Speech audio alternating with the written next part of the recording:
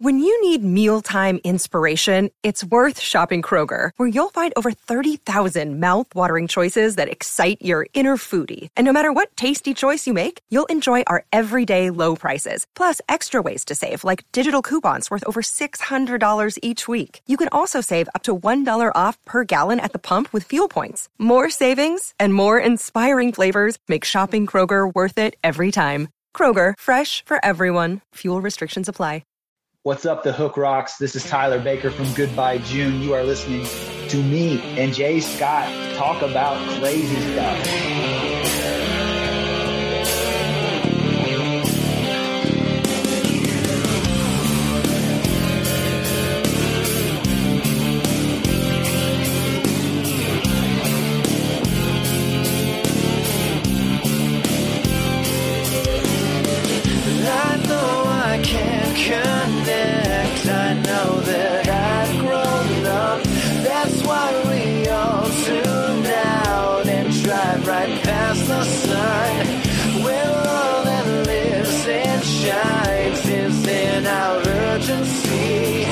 Make sure we don't belong where everyone's like me.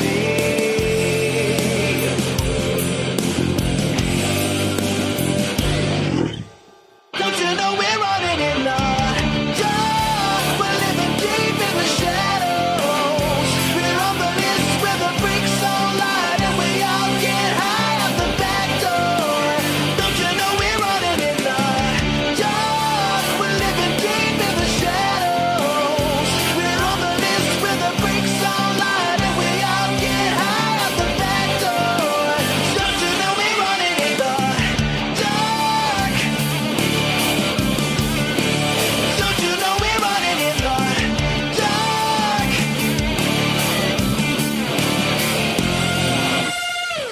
I think I'd rather be where everything began.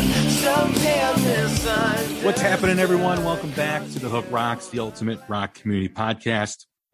Hope you're doing well. Hope you're getting ready for the holiday season. I know, and also the new year. Man, I mean, it's like compared to last year, there was so much stuff going on.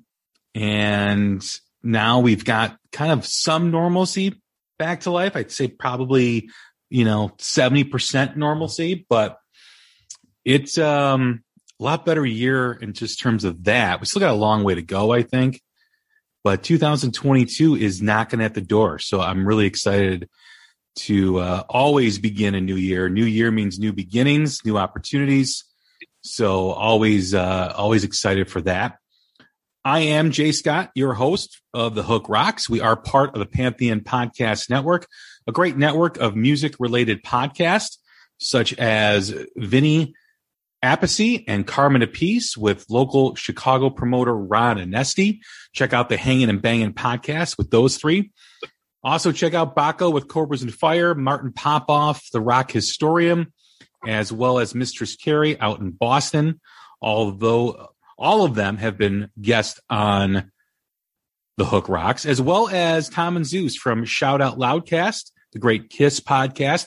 We've also recently done a collaborative show called The Zeppelin Chronicles, where we talk once a quarter about Led Zeppelin, and we break down the albums, we break down the songs. We just did the first official episode after our intro back in, what was it, September?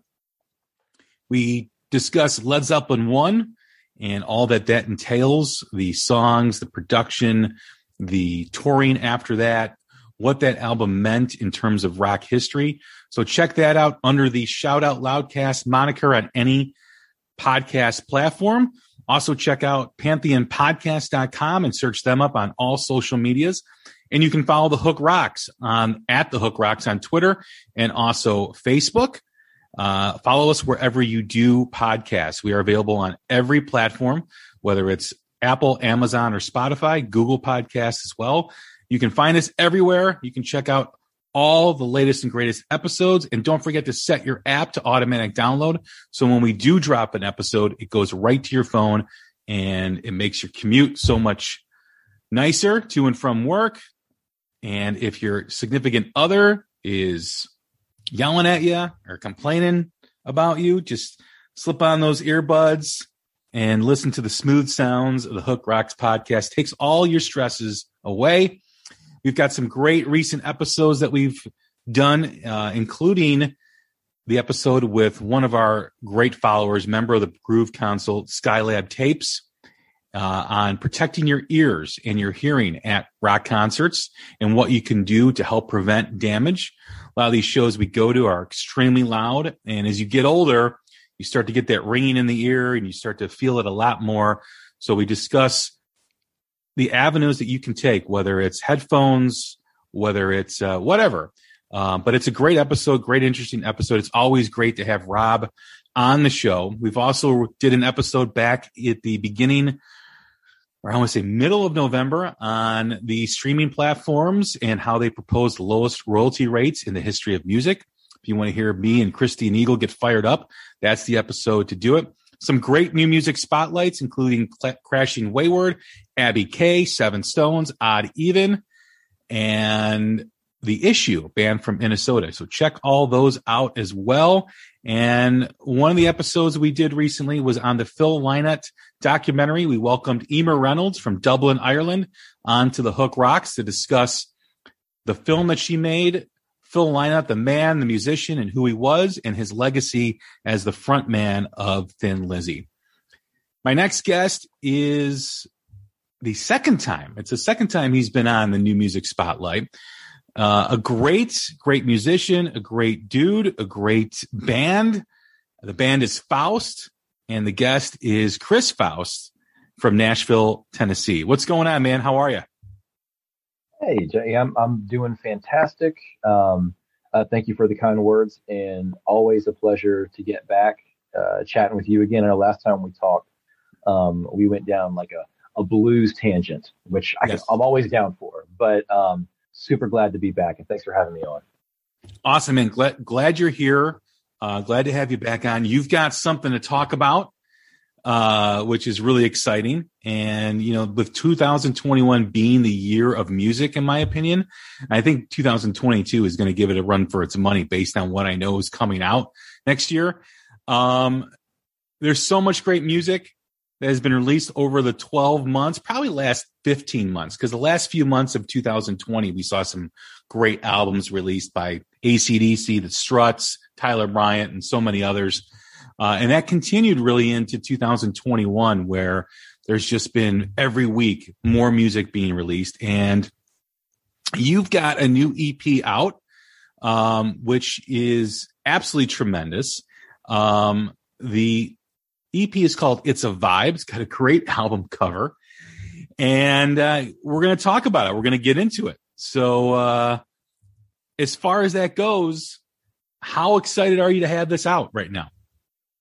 I am over the moon. I am ecstatic. All of those adjectives all rolled into one. This EP, It's a Vibe, was shaped by a year stuck in lockdown. And it was a very different process making this record than our first EP, Revival. And I think if you listen to them back to back, which honestly, I would recommend doing it, and you can kind of feel our evolution. Revival was a very raw, very visceral. I mean, the majority of those tracks, except for Please, the last one, they were all recorded live in the same room. There's a guitar on the left, a guitar on the right, screw ups and all are in there. The vocals were recorded in my car. Through my Apple, iBud or like earpods, whatever. That's how those vocals were recorded for that record. And it's just very off the cuff, very real, very, what you hear is what you get with that record. But this new one, there was a lot of introspection and a lot of just thinking. All of us had a lot of time to think and a lot of time to listen, and that's pretty much all I did over the pandemic was listen to just insane amounts of music, getting into a lot of things that I hadn't gotten into before. And then, how that listening experience kind of shaped my emotional state during the pandemic. And that's what a lot of these lyrics came out of. And, two of these tracks on this record are two tracks that I had recorded previously, one that was unreleased and another that was released in a very different state when I was 14 years old or 15 years old. So, a long time ago, but able to revisit them with this, fresh state. I don't know, I'm just really excited. I think this EP really sets us up to kind of go to the next level. I think from a sonic perspective, I think it pushes us in a very, a much more approachable, sonic area than maybe the first EP did. And, you mentioned the cover. The cover is of me as a child. Both my parents were musicians, and my mom snapped this of me as a kid. And for me, rock and roll, it's a vibe. It just is, it's so much to me. The music is obviously important, but it's about attitude. It's about the state of mind. It's about that, just the cool factor of it, and that's kind of where we landed with this record cover and the name, is that it's a vibe. Rock and roll is a vibe. So that kind of sums up the experience. But man, we're just so excited to get this out and, in the ears of our listeners. And hopefully, since it is a more polished, a little more hook driven record, that, we're hoping that we can kind of expand our audience. And so far, it was released on December 3rd, not that long ago, that we're seeing kind of the results of how this sound has really pleased our existing fan base, but really opened us up to a younger demographic and a younger audience. So we're super excited. You should be excited because the EP is awesome. And, listening to it, there's a ton of evolution with you guys on this. I mean, I didn't really know what to expect. There was a little bit of previews here and there that I saw. But when I turned it on, or put it on, I should say, it's a huge step for you guys. It really is. And I thought it's such a natural next step too, as well. It didn't sound like you were forcing yourselves to try to get into a box that sometimes artists do. I think that this was probably over time, which was happening because, the last EP was a little bit more raw, like you said, but it also had more of a grungy type of feel.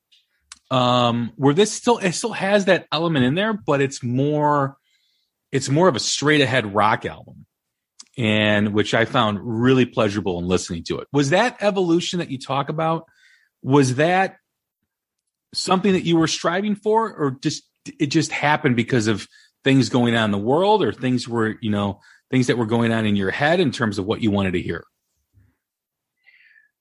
It's a combination, right? I think, that first record, the both records kind of happened at very pivotal points, in my life. That first record, it's very raw, it's very visceral. But 100%, I had lost a job. It was very scary. There was just a lot of unknown, and there was a lot of anger, and I think that definitely came through on that record. Whereas this pivotal moment was a global pandemic. And, the only way I can describe that is just absolute uncertainty. And I also had a child in April. We had our second kid in April, and you throw that in the mix in the middle of this pandemic, and it'll mess with you. But uncertainty, right? So I kind of channeled all that uncertainty into songwriting. And what I did is I definitely approached the songwriting more holistically this time. The majority of the tracks were either written, solely by me or by myself and Todd, our drummer. And we sat down and we wrote them from start to finish. It wasn't let me take this guitar riff and see where this takes me. It was like, no, this is the vibe. This is the direction. This is where this song is putting me right now in this headspace. And we're going to complete that, in this day or two. We're going to get this song complete, and capture this moment. So it was a much more concise process. Now, the way that it sounded was, I would say, that's a songwriting perspective, but from an aural perspective, the way that it sounds was mainly driven by what we were listening to. From my perspective, I was listening to a lot of Pretty Reckless. I was listening to a lot of later Blackstone Cherry. Bigger kicks, bigger snares, and I was listening to a lot of things like the Eagles on top of that. And a lot of, I hope no one judges me for this, but a lot of Poco, a lot of Doobie Brothers, which is a lot of vocal harmonies and I love vocal harmonies. And I think that's one thing that is missing a lot in rock music is just vocal harmonies. I mean, Alice in Chains, that their sound was almost based on that harmonizing, that fifth between Lane and Jerry. And I wanted to kind of recreate that and bring it and modernize it. And that's why there's a lot of vocals on this record. I mean, at some spots there's 4-5 part harmony on there. So it's thick with vocals.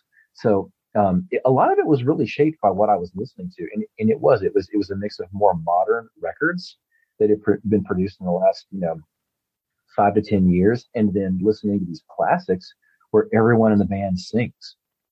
And I think that really shaped how this record turned out. There's a video on YouTube that people can find of the Doobie Brothers performing at the Grammy Awards. I think they're doing What a Fool Believes. And the harmonizing that they're doing live. I mean, it's not lip sync. Sometimes those performances are lip sync. They're doing it. They're harmonizing all those guys, and it sounds phenomenal. And you're right. I mean, it's a lost art of 4 or 5, vocal harmony, 4 or 5 part vocal harmonies on background vocals and choruses. And, you think of the Eagles, you think of the Doobie Brothers, you think of even Journey, think of Van Halen. So many bands were able to do that and put that in their music. And it seems to really have gone away as part of rock. You don't really hear that a lot. Was that something that you wanted to really focus on, or you went for, or was it just you were listening to this stuff and wow, this would be kind of cool, and put that element into the type of music that we're making? Well, yeah, a little bit of it was experimentation. I've been listening to a lot of early Eagles records, and a lot of the Doobie Brothers records. And just side note, my mom came in clutch with the floor seating for the Doobie Brothers. They're on tour right now, or they were, for their 50th anniversary. And honestly, I went in thinking, wow, this is going to suck. There's no way these guys can pull this off. And boy, was I wrong and blown out of the freaking water. I mean, because they also had Michael McDonald up there on tour with them. And I'm like, okay, didn't see that coming. Love it. But that's also an experience where I'm like, man, these guys can pull this off live. And I kept there's tracks. And then I see them perform nope, definitely no tracks there. But you're right. It's a forgotten art. And I think, minus a few acts, as soon as you get into the late 90s and nu metal kind of becomes that primary source of rock music, or heavier music, you have baritone vocalists, which don't utilize, multi-layered vocals. And then it's almost disappeared in modern rock music. But I'm hearing all this stuff with these classic records. I'm like, man, I at least want to try this. And there was a track called You'll Never Know. And that was that was originally written when I was 14 years old, and re-recorded it for this record. And like, you know what? Let's just thicken this thing up. Let's just give it a shot and see what happens. And it worked. It, and I'm like, okay, well, there's that one. Let's see how it sounds on The Dark, which is our single, or our first single off of the EP. And I took that verse track, that verse melody, recorded that already. So now I'm revisiting the song. Let me lay down a harmony on top of that, see how it sounds. I'm like, oh man, this sounds so cool. So it was just kind of like, well, let's work on this track. Let's work on that track. Let me just keep going and see how far we can take this. So it was definitely a risk and an experiment that I feel, at least sonically, has paid off. I think it makes the record really rich, and hopefully listeners can take a listen to it and, hopefully be surprised. What were the challenges of making this record during the pandemic? And I mean, I've heard logistics and doing things remote. Did you experience any of that stuff? Oh, absolutely, we did. I unfortunately fully vaccinated, which I highly suggest everyone do. But I still got COVID regardless, and I was out of commission for 4 weeks. I mean, it was pretty rough. And we had to learn to evolve and learn how to make music in different locations at different times. And the goal was to make a great EP through any means necessary. And, we had a problem and we found the solution. And the solution for us was, okay, so here is the dummy tracks. All right, now Todd, go lay down the drum track. Okay, now let me lay down this guitar part. Okay, hey Brian, here's this part thus far. Send me your guitar part. Okay, let's edit it. Okay, we might need to go back to the drawing board. So it was just a lot of communication and a coordinated effort between all the members involved. And I think because all of us had this same get it done mentality, especially myself and Todd, we were able to just make it work. It's because for me, the options were make an EP or don't make an EP, and we wanted to make an EP. So let's find the solutions to make it happen. We utilized, a lot of, file sharing back and forth, a lot of emailing back and forth.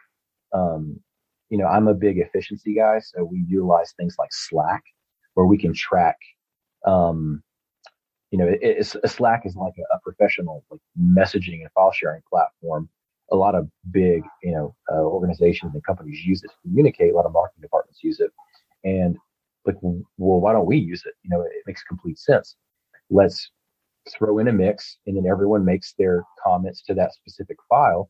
And then I'll make the edits and your files, dump them in, do another, stereo mix, drop that into the platform and let people make notes. So we have this really interesting, and maybe one day I can release that. People can take a look at, hey, here's the first mix. Here's what it sounded like. And then here are the notes that we made on it, but that's kind of how we made it through. As far as writing, everything was happening, in the world. And I've talked about this several times on the podcast, but for you, when you picked up the instrument after seeing all these things and, going through going through all this, like everybody's doing, how was the tone different in the way you played and the way you wrote? It definitely did. And it kind of depended on the day. I personally I'm a person that leans toward darker emotions, but I try and buffer that with a lot of hope. Right. And that's kind of how this pandemic was. There's a lot of darkness, a lot of alone time, a lot of introspection, a lot of thinking about things that maybe you don't really want to think about, because that's all you've got time to do. And, all these things are happening in the world that's forcing you to think about things bigger than yourself. But I still tried to put a positive spin on it, and we talked about this in our last conversation, but, that's one reason why I love early 90s, what people call grunge, right? Like that early 90s rock, because it was super serious and super dark, but it was still surprisingly fun rock music. Like I think Alice in Chains is a really good example. Like that first record, it's really hard and it's really dark, but like you can still tell like they're having fun. So that's the type of energy that I tried to bring from a songwriting perspective, is that, okay, this is really dark. This could be really, or it could be interpreted as really dark subject matter. How can we lighten it up to give it some balance? Okay, well, let's maybe add a lot more harmonies. Maybe don't scream so much on this section. Maybe let's just sing it out. Maybe let's add a piano part in the middle of this to just really focus the attention. So, the songwriting process for this record was really driven by, kind of like my emotional state during the day, and then trying to counterbalance that. If it's too dark, let's make it happy. If it's too happy, let's give it a little dark, little darkness on there. Finding your way through that, navigating through all this stuff, how do you view yourself as a writer now compared to the first album? Going through the things we all went through and the life changes you had, with having your second child. When you think about how that affected you in your art, where do you see yourself now versus where you saw yourself after the first album? Well, one thing that's changed pretty significantly, and I don't know how many artists would admit this, but, I am really, really less concerned. Okay, let me preface this. I want the most people, I want a ton of people to listen to my music, and the band's music. I don't want that to be mistaken at all. But at the same time, I think I've learned to really compartmentalize critique and compartmentalize and kind of shrug off and care significantly less about what people think about the music that we make. And I think that's one bonus to the pandemic and having the second child, is that like, this is, for whatever reason, it's kind of taught me that, no, this is still my art. Like it's definitely a business, and there's, you still have to look at, conversion rates and all that stuff. But like, when it comes down to it, it's still an art, and it's my art. It's our art. It's Todd's art that we are putting out there for people to experience and apply their own experiences to. So that's one thing that it's really done and helped me with, is really just care less about what people think and just make the music that we want to make. And it just so happens that I think with this EP that we definitely wanted to make more of, a more popular record. When I say popular, like The Dark is our single. Like there's no guitar solo in it.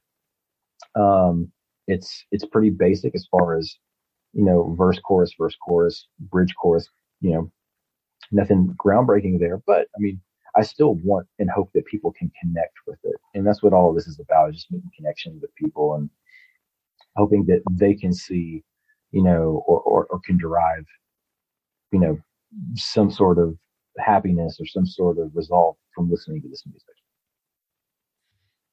When you are trying to evolve as an artist and push yourselves and challenge yourselves, sometimes it comes easy, and sometimes you really gotta find it. What was this recording like for you? Was it easy for you to meet that challenge or go down that road of challenging yourself? Was the evolution, the natural next step in your career as an artist? What was that like for you? Well, if it's easy, you're doing it wrong, in my opinion. If it comes easy, you're doing it wrong. I think the best albums in history come from experimentation, and experimentation is, failure, and then success, right? I don't know. My favorite artist of all time, my biggest influence is Prince. I love every bit of his catalog. And I mean every bit of it. And one thing I really admire about him is there is a lot of change from record to record, especially when you get past like the year 2000. Once you get past like the gold experience in the like mid 90s, late 90s, it's like every record is different. Hey, if I want to make like a record with myself and a piano, now that may not have been hard for Prince. That would be incredibly hard for me to do. But what I'm getting at is that, yes, it was hard. And to me, it should be hard. You should push yourself. When you push yourself, you get new experiences. When you get new experiences, you become a better artist. You expand your repertoire. I played piano on this record, which, God, the last time I played piano may have been when I was like 10 years old and taking piano lessons. It did not come natural. It's very hard. So, but I played piano on this record because I thought that it needed it. And okay, well, let's meet that challenge head on and let's expand our repertoire. So yeah, I hope to continue to push myself. In the next EP, I want to push the sound further. I want to push my abilities further and just see where that ends up. Well, you hear that Prince influence from you on the single Fashion, which preceded the EP, which was released earlier this year. Well, that's officially the best compliment I've ever had. Thank you. I think I'll just quit while I'm ahead. But you do hear those influences in that. I mean, that's one of the first things that I heard too, is like, man, there's a lot of Prince in this song. Oh man. Well, okay. I'm blushing. Appreciate that. No, and one thing that I really admire about, and obviously people need to understand that Prince is one of the best rock guitarists to ever live. And to all the young rock guitar players out there, go listen to Prince and just delve into that catalog and listen to his guitar playing. I mean, you can listen to everything else because depending on the record, it's all him sometimes, but listen to his guitar playing. And I mean, tell me he's not incredible. So, but even from like a vocal perspective, in utilizing different instrumentation, and just the sheer balls, like to do something like Purple Rain, and then later in your career go and do something like the Gold Experience, to then go do those the records in like the 2000s, which are like R&B, are like 3121. Like listen to just 3121 is just like an R&B record, or Musicology, or I don't know. Go listen to those records. But he did what he wanted to when he wanted to, and it disregarded everything else. And I think because he did that, he became the artist that he was.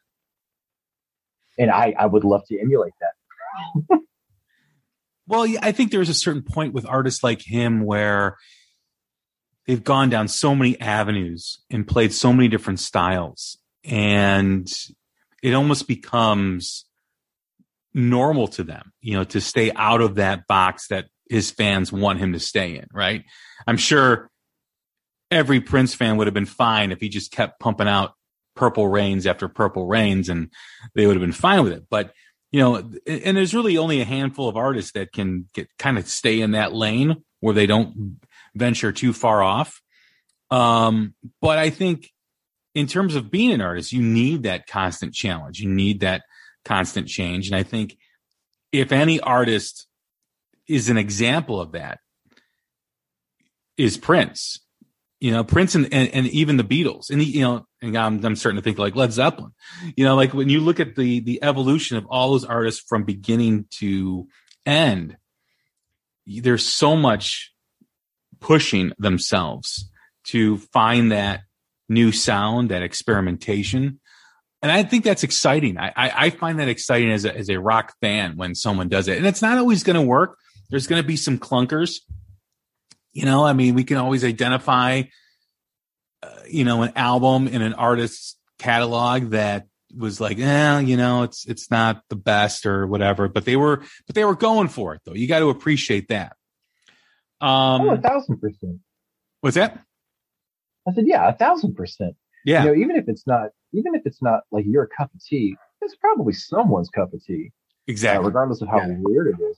But you mentioned Led Zeppelin. I mean, gosh, listen to Led Zeppelin 1 and then listen to In Through the Outdoor. Yes. I mean, if you didn't have Robert Plant's like vocal tone, you would be like, these are two different bands. At least I think that. But just very different sounds. And to me, that's what makes music exciting. Now, obviously, AC/DC aside, I love AC/DC, and Angus said it best when he said I got really upset when someone was upset when they said we made the same record 14 times. He said we've made the same record 15 times.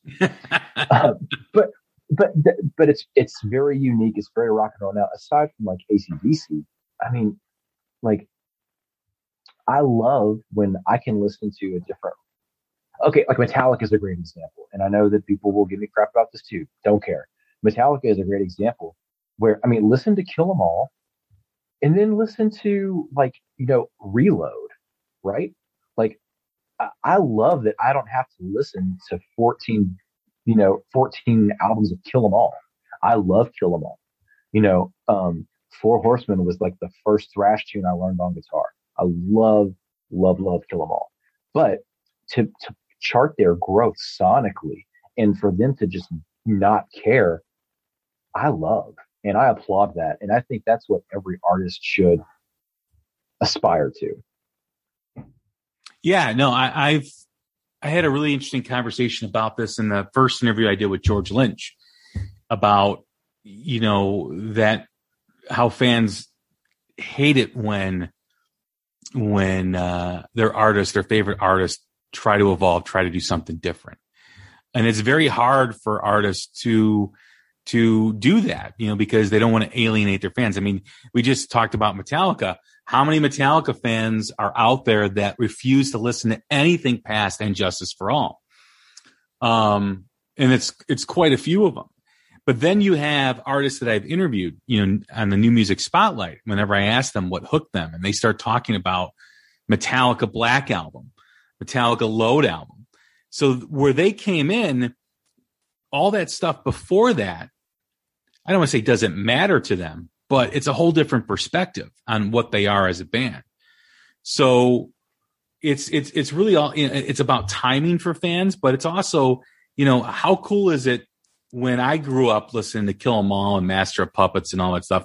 But then when I listen to some of the new artists that I have on the show talk about, the Black Album was like the first rock album I heard. That's awesome, right? I mean, that means that the band themselves are appealing to a wider audience. And I never understood why fans don't want that for their favorite bands, right? They want that band to stay where they're at and never evolve and never create new fans and be basically the same band on the first album as they are on the 10th album. I don't get it. And you can appreciate the stuff you love, but you can also enjoy the new stuff that is different, such as the Black Album, the Load Album, Reload, all that stuff. I never understood that perspective from a fan. No, and me neither. And you kind of see the same thing with like genres, right?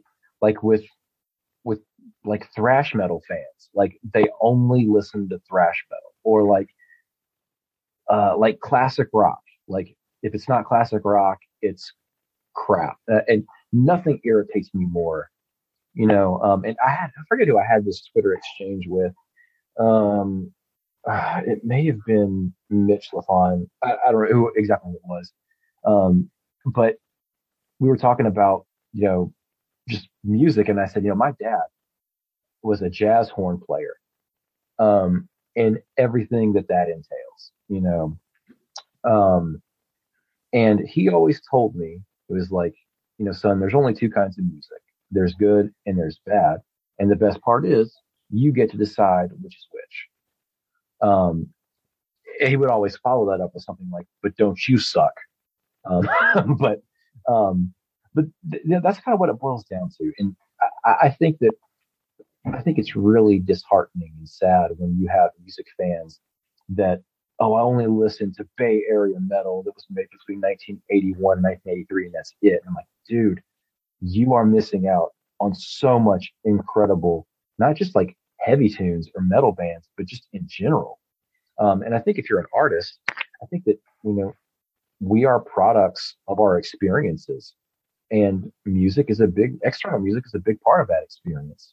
So the more that I can ingest, the more that I can consume as a music listener, the better artist I'm going to be. So go out there and listen to all the young bands out there. Just go and consume as much weird music as you can. Absolutely.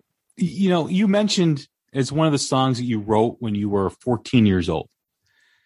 How do you stay in front of that in terms of the music? How do you stay connected to something like that? So one thing that I love about songs, and I'm sure everyone has a song like this, right? Where you listen to a song when you're like 13 or 14 and it says something very unique because of the time period and the experiences that you have. And let's say you don't listen to it for 10 years, but then it pops up again and it has a brand new meaning. And then maybe 8 years down the road again, it pops up again and it has another new meaning. That's kind of how you can approach songwriting. If I write a song, if I started off with a song when I was 14 years old or 15 years old, I mean, you think about a teenager at 14 or 15. I mean, there's a lot of weird stuff going on in your head, like trying to figure out who you are as a person. Like, what's your ethos? Not that you would ever say that as a teenager, but finding out what are your values, what do you find important. You're defining that. That's where you start to define, I think, who you are, who you want to be. Which is a very pivotal and energetic part in your life. So when I have songs or bits of songs that I wrote then, and come to find out, wow, during this pandemic and during the birth of my child, these are really pivotal moments. So kind of the feelings or the general feeling can apply.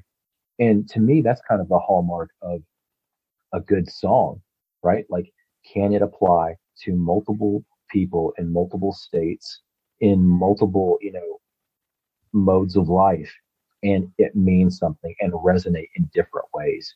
So, even if I write a song 15 years ago, it doesn't mean, it might be bad then. It doesn't mean that it's going to be bad 10 years from now, or, I might be able to revisit it and add something new to it because of, additional experiences that I've had since the initial concept.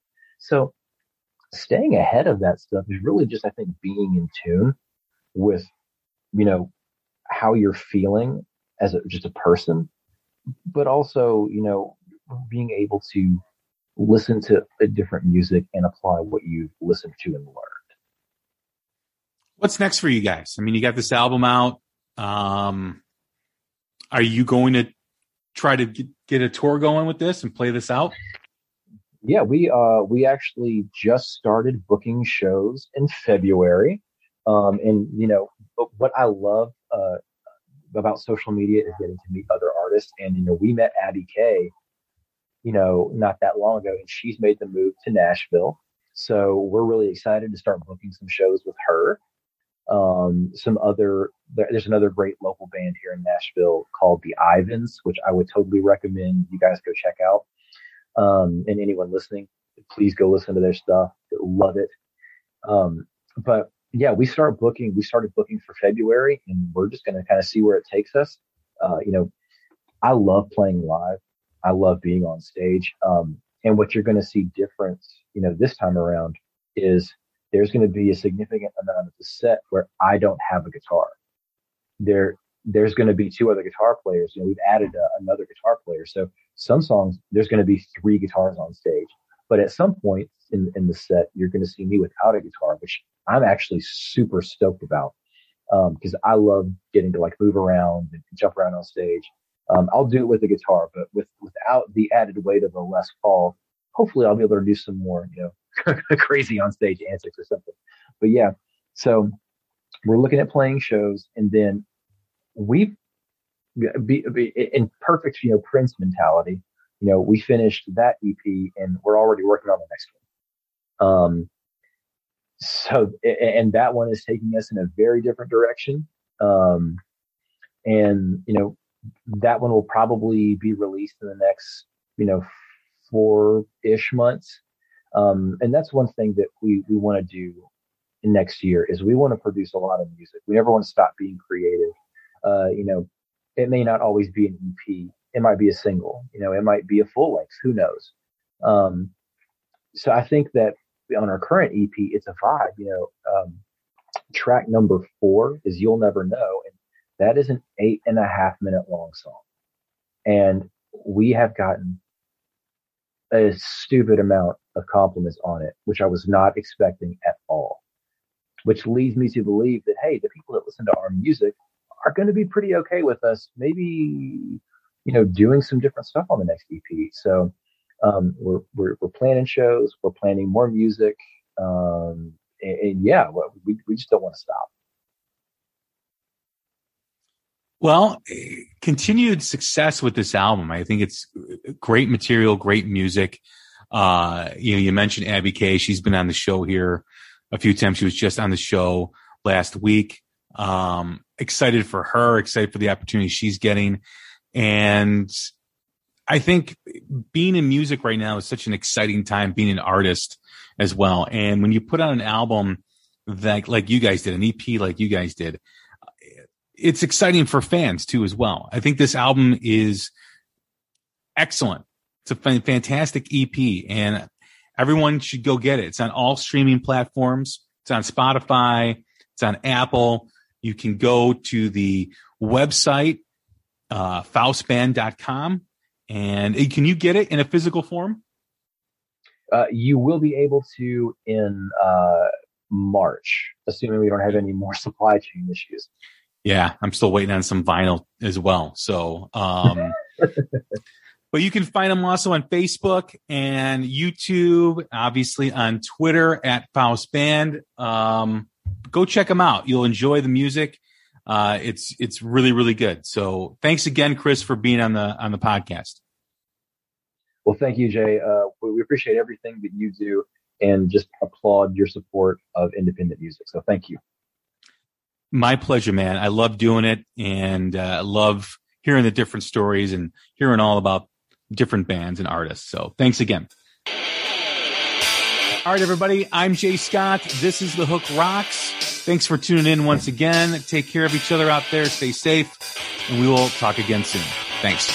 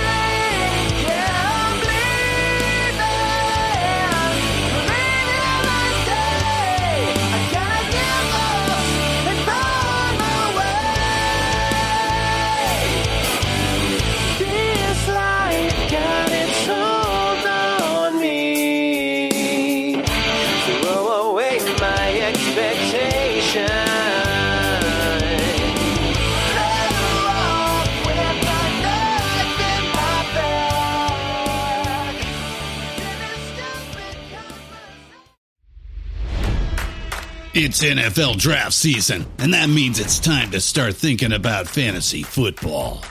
FantasyPoints.com features industry-leading experts and prognosticators using proprietary hand-charted data to help you score more fantasy points. FantasyPoints.com is the place to go for whatever kind of fantasy football you play. Whether you play fantasy football, daily fantasy sports, or do a little bit of everything, Fantasy Points has the meticulously researched content to guide you to victory. And why wait for the fall? Fantasy Points also covers the new spring football league, the UFL. Join the guru, John Hansen, Scott Barrett, Joe Dolan, and other massive names in the fantasy football universe with an exclusive offer. Use code Pantheon for 15% off any Fantasy Points package, including the all-in package with access to every article, tool, and data nugget that Fantasy Points has to offer. That's fantasypoints.com and code Pantheon for 15% off at Fantasy Points. Fantasypoints.com, code Pantheon. Score more fantasy points.